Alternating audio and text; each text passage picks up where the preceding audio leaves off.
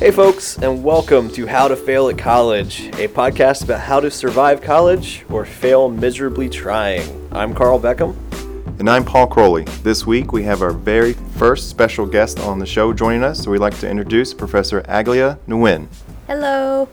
Aglia is a professor of English at Horry Georgetown Technical College, where Carl and I are at, and she is also a native of South Carolina. She has the unfortunate problem having her office next to Carl and I, where we provide constant distractions. Aglia, welcome to the show. Thanks for having me, guys. I'm looking forward to offering some input on Snapchat today. So is this your first podcast, I assume? It is. You can tell by my shaky voice. Yeah. Well, hopefully we'll make it nice and easy for you. Word. So the first thing we want to do is actually just cover some of our news items that we've come across. And as always, Paul is trying to get us fired for our opinions on these topics. I don't think there's anything wrong with these. All we're doing is presenting the information, and we'll let people take their own opinions and takeaways from it. So, courtesy of the Harvard Crimson this week, we have the past Harvard men's cross-country teams writing sexually explicit comments about women's team.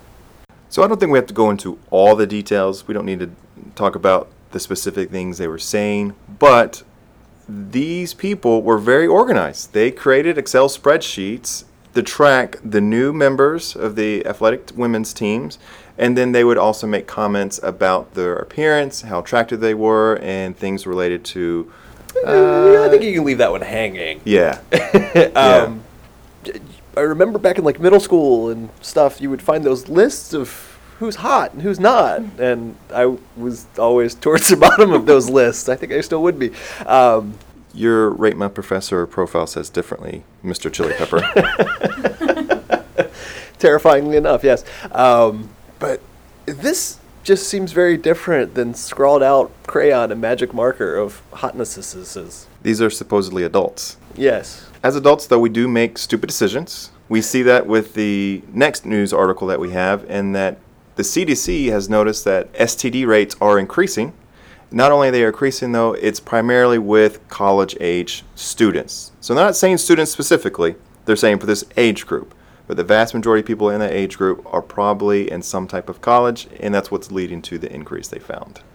And it was the 3 STDs that they had jump up the quickest, and now colleges are struggling to educate students how to protect themselves. And those 3, the CDC found that the combined total cases of gonorrhea, chlamydia, and syphilis in the United States reached an unprecedented high in 2015. People aged 15 to 24 account for a large number of these new cases. Good Lord. Just to kind of get off the sexual bandwagon for a second, we're not necessarily going to a better area. We'll go to our last news article, though, where on Rutgers campus earlier in the week, 3 people were stabbed and left in critical condition. This involved a professor that was in their office with a student. A former student came in, unprovoked as far as we can tell, and began stabbing them around 2:30 in the afternoon. They were rushed to the hospital. We're not sure at this point, as far as the article that we're looking at, what may have prompted this stabbing, but I think might touch on something that relates to this later in the show as we look at social media and its impact and how it's being used. Paul, what do you have set for Google Alerts? Because this just terrifies me sometimes. I only have one Google Alert, and it's egotistical because it's my name. Everything else I just come across. It's Twitter, man. It's Twitter. So on the show this week, we want to focus on the all-important topic of social media. This is something that tends to consume more of our lives than maybe it should, and we see colleges and professors attempting to use it, albeit unsuccessfully at times. We can also see some inappropriate uses of social media by students and faculty alike, so let's talk a little bit more about some of the do's and don'ts that we should keep in mind. Well, I was going to toss out what might be a dated one right now. This is taken from an older online class of mine, and it was at the time, it was part of the template for online learning, and it was our social media policy. So I'm just going to read this off real quick. I think it... When is this from? Is it dated? I do not have a date on it. Okay. So, As professors, we expect a certain decorum to be upheld both in the classroom and outside of the classroom. We may have professional open quote professor close quote Facebook profiles and Twitter handles, but we should not extend invitations to students to our personal sites and feeds. You may include links to your professional pages here, but again, please refrain from adding students to any personal pages or feeds. Interesting. Pretty straightforward. Yeah, because I think Carl and I, you and I shared a former student who sent, I think, both of us a friend request on Facebook. Or at least I got one and I promptly deleted it. I believe you got one as well. You know what? I'm mistaken. I got the friend request. You got the invitation to join his Bible study group, or whatever it was. I did get the Bible study invite. That's what it was. So I think if we look at the types of social media accounts out there, there are quite a few. You have the core three that most people are familiar with of any ages: Facebook, Twitter, Instagram. But we also see that it's been expanding outside of that as far as Snapchat, Yik Yak, and some of the other ones that I'm probably less familiar with. Am I missing any of them? I can't think of any. But again, I'm 32, so. Well, and let me ask you this, Aguila. In your experience, looking at some of maybe the schools that you've been to or you've worked with, how have they used some of these social media accounts? You have professors trying to make the information, the content they're conveying in the classroom a little more relatable for students. So maybe they'll find an article, they'll make a class Facebook page, they'll find an article that relates to the subject matter of the class, and students will comment accordingly.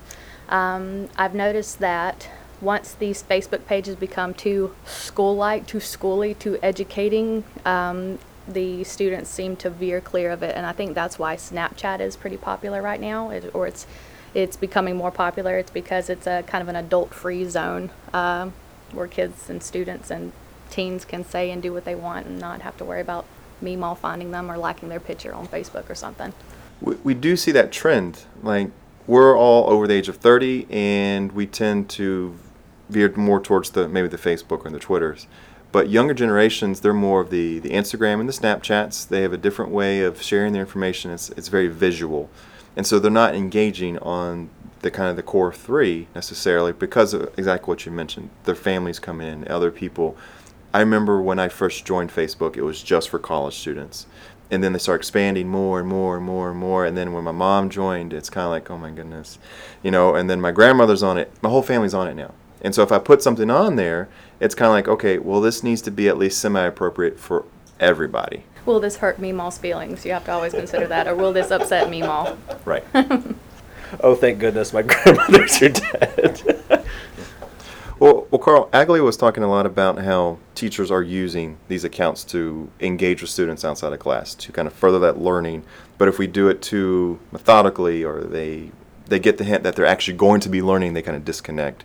So what kind of experiences have you had with this, with other teachers trying it? Has it been something that's useful and it's actually going to work? I've got kind of two things I've seen. One was personal experience. One was actually during the hurricane, in fact, that I kind of want to touch on. But many semesters ago, Twitter was kind of the new kid out there, and we were starting to adopt it. And there's a big push in class Aguila teaches as well, business communications, which is Web 2.0, which is different means of communication via social media, what have you.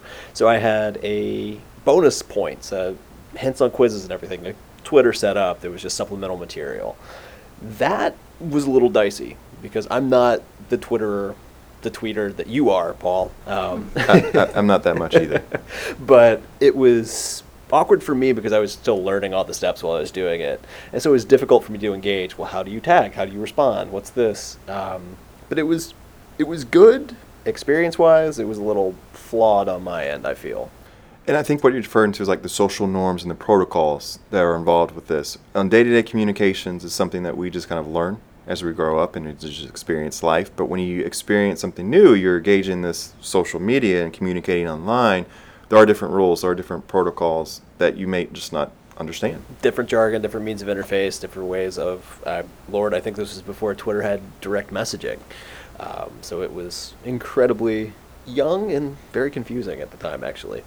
I think that's why one of the podcasts that Carl and I listen to is Reply All, and they have a segment on there called Yes, Yes, No. where the two hosts have their boss come in and he asks them a question about something he saw on Twitter that he just doesn't understand.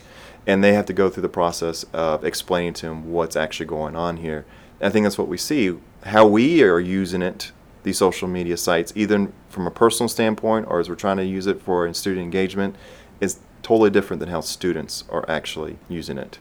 I came across a few months ago, it was an article I was reading, and then I had it confirmed to me by someone who actually does this. And it was just called What the Finsta. And it's how particularly high school students, maybe even college students at this point, are using Instagram. And it's a way that we haven't really seen before in that they will have 2 or more accounts. They'll have their personal account where they post things that are public and anybody can see them. But then they also have these fake accounts under just, pseudonyms, whatever it may be. And they use that to communicate various memes that they don't want other people to see. Or sometimes, things that may be a little more sexually explicit that they don't want their parents to find. So we have these kind of like 2 sides to each of us. We have the side we want meemaws and moms and dads to see about us, and then we have the other side where we want to, express, I hate to say a more vulgar side, but adults like to use Facebook to share a cute picture of a puppy or an old saying that relates to something they experienced in the past, something that makes them feel nostalgic. If you remember what this object is, then share it, and then of course all the meemaws and aunts and uncles share it and have a grand old time. The younger generation seems to use Facebook more to, I'm seeing at least on my Facebook, to project some type of, I hate to say facade, but some type of facade as to how they want others to perceive them. They want to appear like they don't care about this, they're apathetic about that, they do care about these various issues, but I don't know how sincere these posts and these memes and whatnot that are uploaded, I don't know how sincere they are. It's more to project how they want other people to see them. I mean, in the end, though, isn't that what we're all kind of doing? I think so, but it's that's what's kind of interesting about social media is you can have that construct. I think kind of running off of Aglia's talk about building that persona, building that identity, there's also that tendency, which I find kind of fascinating with the shared memes and everything, of what's called slacktivism, where it's the modern day interpretation of activism, where instead of getting out and protesting, getting out and saying something, you share another Bernie Sanders meme, where that is perceived as progressive, as substantial, as contributing to the dialogue or the conversation happening. So instead of getting out and organizing maybe a sit-in or some type of other maybe peaceful protest, let's see if we can get this topic trending on Twitter. Basically, yeah. Like on the flip side, it's really interesting to see that dialogue, see that discussion happening, and on a bigger global scale to an extent, but it's still the diminished impact, I believe, for local activism. So it's opening up the discussion to more people, but at the same time, you're not actually doing as much physically. Is kind of the big deal. So is it more of the work smarter, not harder? It's kind of along those lines as the how many likes can we get for this kid suffering with cancer, or how many shares can we get to bring awareness to the event that's happening overseas or whatever. It totally is bringing about a lack of actually accomplishing something. If you could attach something like a GoFundMe, maybe that's another way around it, a GoFundMe account or something to actually raise money for these causes, you would see obviously more of a benefit for them. But I think again, it's more of a I'm cool because I'm sharing this. This is something my friends might like me caring about, so I'm going to do it. Well, as we look at it, a moment ago, Agla, you mentioned how some students, younger students, may be using Facebook to project a certain persona. Right, and from a certain standpoint, that's actually pretty smart, right? They don't want to put anything out there, per se, that might hurt them later on, as job prospects or just things like that. But I'm guessing at some point or in some kind of way, they are still sharing those items. It might be through Snapchat, where the message might not live forever. There's some questions about that, actually, though. But do you think there are some things that students should or should not be posting online whatsoever? I tend to veer away from confrontation, so as far as religious, political posts, I generally tend to not add any of that. If you're into the confrontation and you're willing to make your one comment turn into 1,000 replies, then I guess that works for you. But as far as what not to post, generally speaking. Those drunken nights where your friends are, taking the videos of you of probably climbing on the things you probably shouldn't be climbing on, jumping off of those things, general things like that. Those drunken nights, those things that you probably wouldn't want your meme all seeing, that's generally the type of things you would want to not post on Facebook, or at least delete once you're on track for looking for a professional opportunity. What's interesting, though, is that even if you delete it, at some point it still exists out there. There are a bunch of creeps that may just save random people's photos, right? And so I remember one time I was doing a Google image search for something I was working on, and as I'm going through the pages, I actually found one of my pictures. Oh, wow. That was not on anything that I had posted. So someone had taken it from somewhere, and someone else got it, and someone else got it, and this person in Mexico put it on their website. And I was like, well, that's scary. It is a little scary. It is definitely a little scary. Carl, do you have any thoughts about things that we should or shouldn't be doing on social media, even as teachers? Oh, as teachers? No. I think the posting of questionable material I hate doing this, but that's kind of one of those situations that I think the three of us in this room had to deal with, because we are at that age where we came up with terrible decisions online, courtesy of MySpace.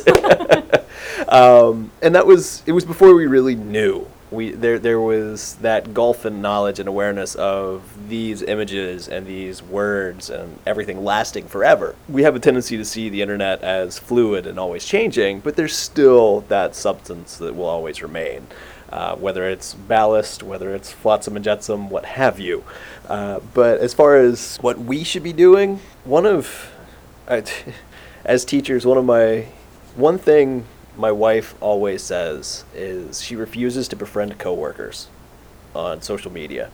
Okay, I've heard this before. It's just Lord knows why, but it's just to keep everything in the workplace professional, to keep it civil, to not wind up accidentally stepping into the private personal lives and private personal thoughts of people that you don't necessarily know as individuals, if Right. that makes sense. Yeah, and I think I told you once about that experience I had at my previous employment. There was another supervisor who did not have that rule. They were friends with everybody on Facebook and Instagram, and it blurred that line to the point where one person felt it was okay to comment on their Instagram picture, hey, I'm going to be late for work today, instead of actually calling in.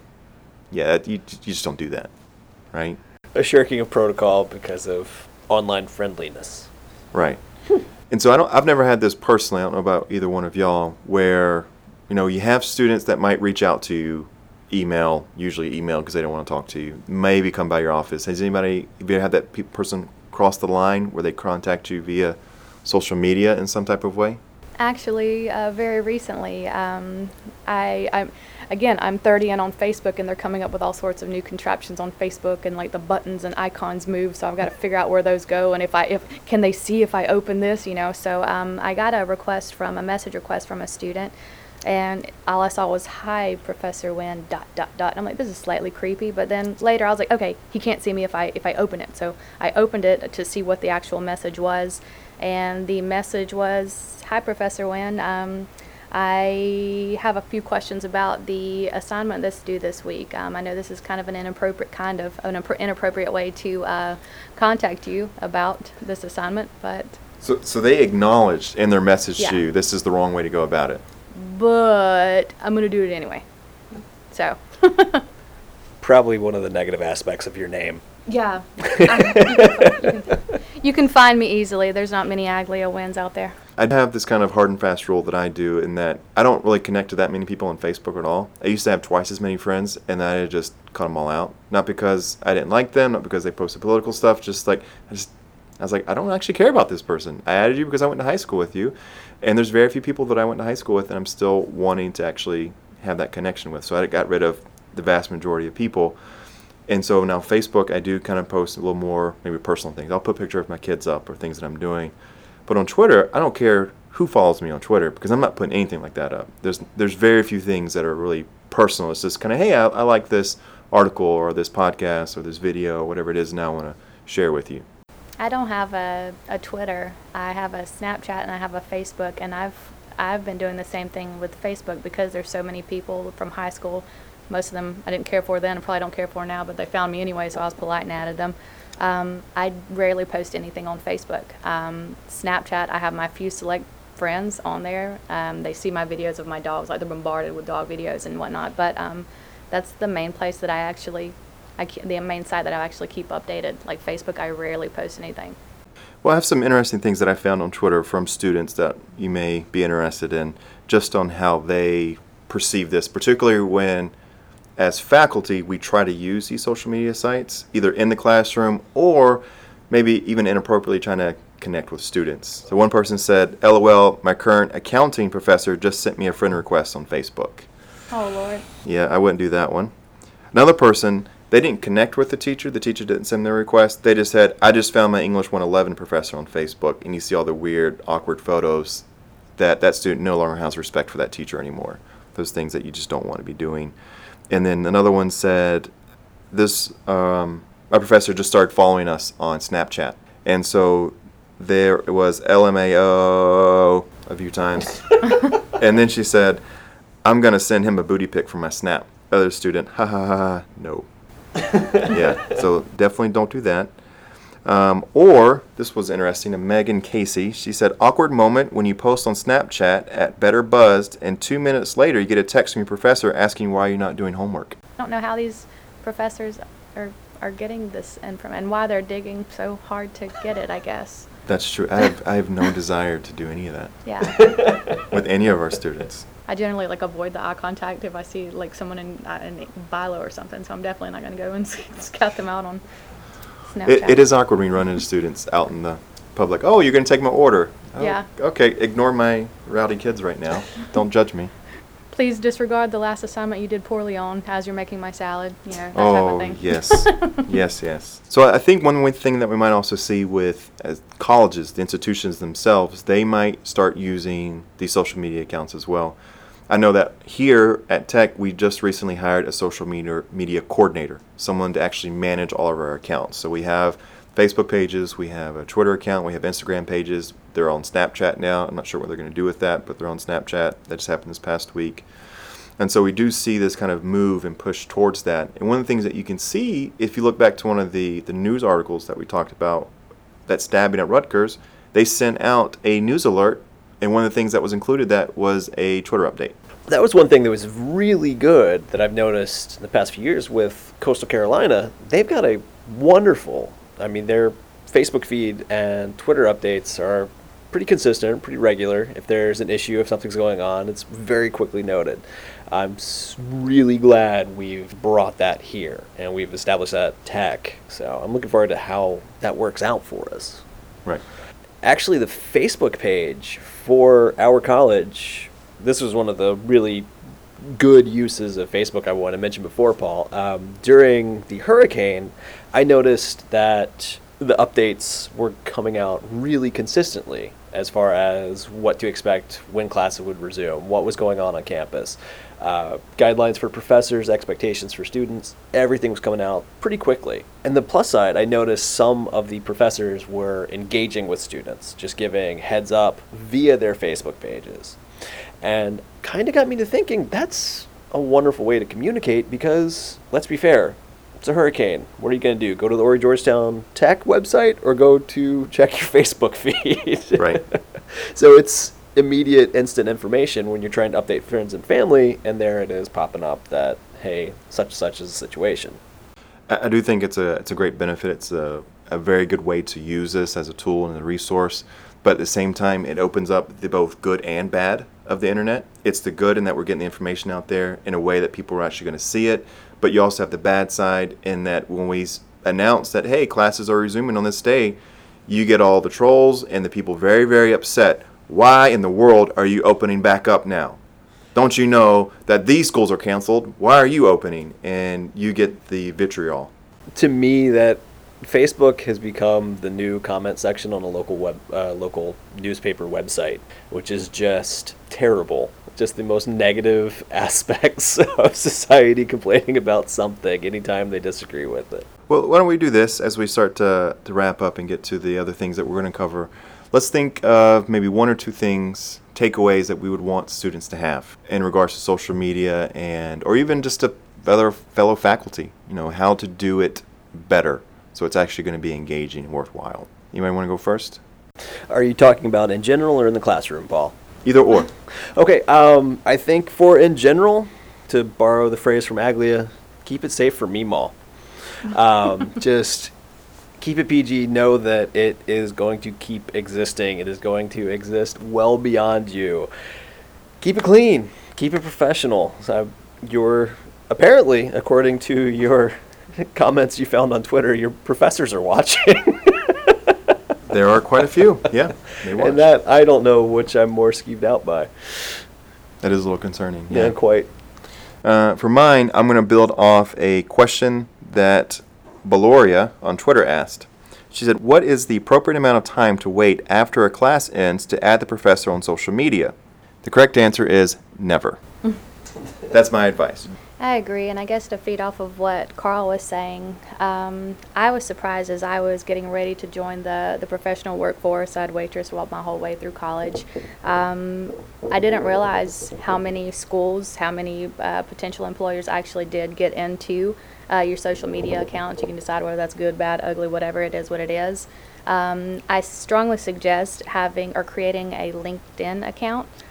This is a professional networking site, and many of the schools that I was applying to, and the initial job search, you could actually see where they logged into my account and browse through my account. So make sure that you create a LinkedIn account if you're all ready for the job search. But again, keep it clean on Facebook. Don't hurt Meemaw's feelings.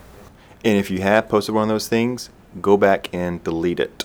So one of my wife's cousins, he's in high school, and there's currently a picture that he posted of him showing his butt off in the boys' bathroom at school.